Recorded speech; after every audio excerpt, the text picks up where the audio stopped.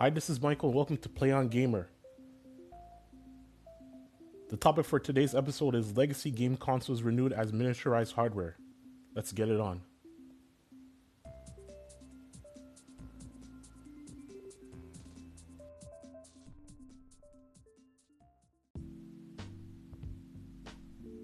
In the gaming world, when a piece of hardware, a console, gets superseded with a new console, example, PS1 to PS2, that's when the legacy status is branded on the former. These legacy consoles eventually reach the end of production of hardware and also of physical games. In certain regions, life goes on as normal, such as in Japan, where production on hardware, physical games, and marketing activities continue with no hard end date. There remains a longing of some things in the past, because it's just too difficult to forget about it. So there are gamers who buy legacy consoles with a couple of games they like. Some gamers even go as far as collecting whole set collections of NES, SNES, PS1 games, and then turn a room in their home into a classic game room. It's a very expensive endeavor. Most people that do achieve that goal used to own a video game store. The cheaper option is always to buy the digital retro games. But the thing with digital retro games is the feel of nostalgia is present, but then it goes away quickly, especially when you're playing and a friend notification pops up. Or you realize you're playing Sonic the Hedgehog on the Nintendo Switch and not using a Genesis controller.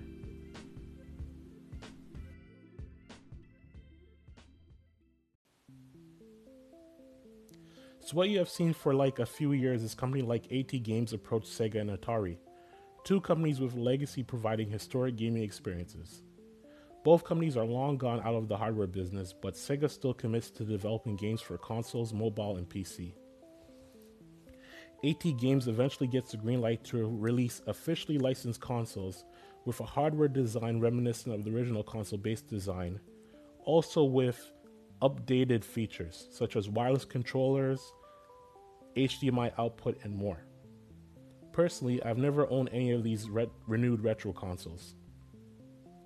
I'm pretty sure in saying that Nintendo had meetings with outside entities to acquire rights for Nintendo Retro System, but the Big N is very protective of their IPs. Nintendo has released the NES Classic Edition, which is a miniaturized version of the NES originally released in 1985. 30 pre-installed games, HDMI cable, and NES Classic controller, which also works with the NES Virtual Console games on the Wii U. $59.99 USD, it was a huge seller, and is currently out of production, but will return on June 29th, 2018.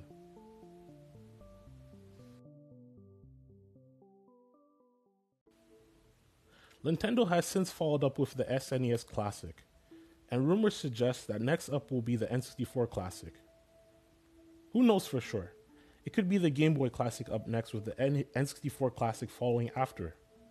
What's exciting in 2018 is Sega and SNK Playmore are backing away from licensing out rights from outside companies to produce renewed gaming consoles and are actually re-entering the hardware business to get things done their way like they did in the good old days.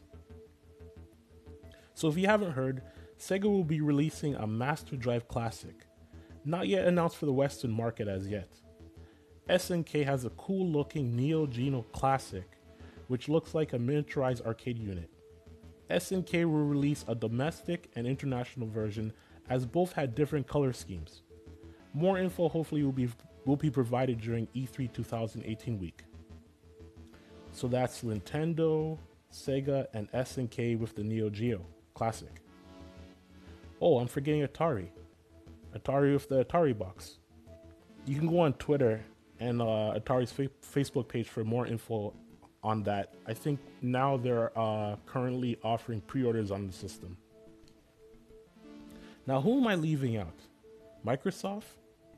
Well, we do know that the brick, known as Duke, which is the old Xbox controller for the original Xbox system, is coming back compatible with Xbox One, but no classic console will be released. Sony is the most logical company to release their own classic console. Over 20 years of operation and tons of hardware and tons of games, they could re-release the PS1. Now, when I say that, I don't mean the original PS1, PS numeral 1. I mean the PS1, which would be the last revision of the PlayStation console. It was a miniaturized PlayStation with an external screen that you can purchase. They could go crazy and make the device updatable with internet connection and access to the PlayStation Store. Recently, Sony went on record to say no new hardware announcements during their E3 presentation.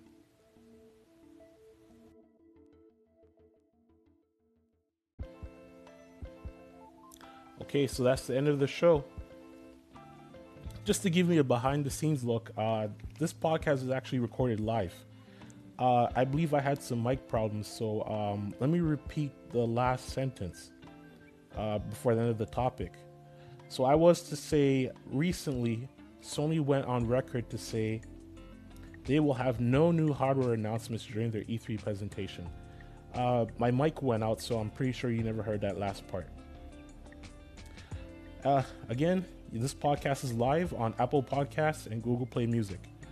You should be able to hear it on the HomePod and also Google Home. Try saying, "Hey Siri." Now here's the thing, I actually have a Google Home right next to me, so I'm pretty sure if I say, "Hey Google," it's going to turn on. And it did turn on. Play the podcast, play on Gamer. I hope it doesn't play on my end. My apologies. I don't understand. Okay, I didn't understand it. I'm not sure if you guys heard that. Anyways, this is Play on Gamer episode 3. See you next time.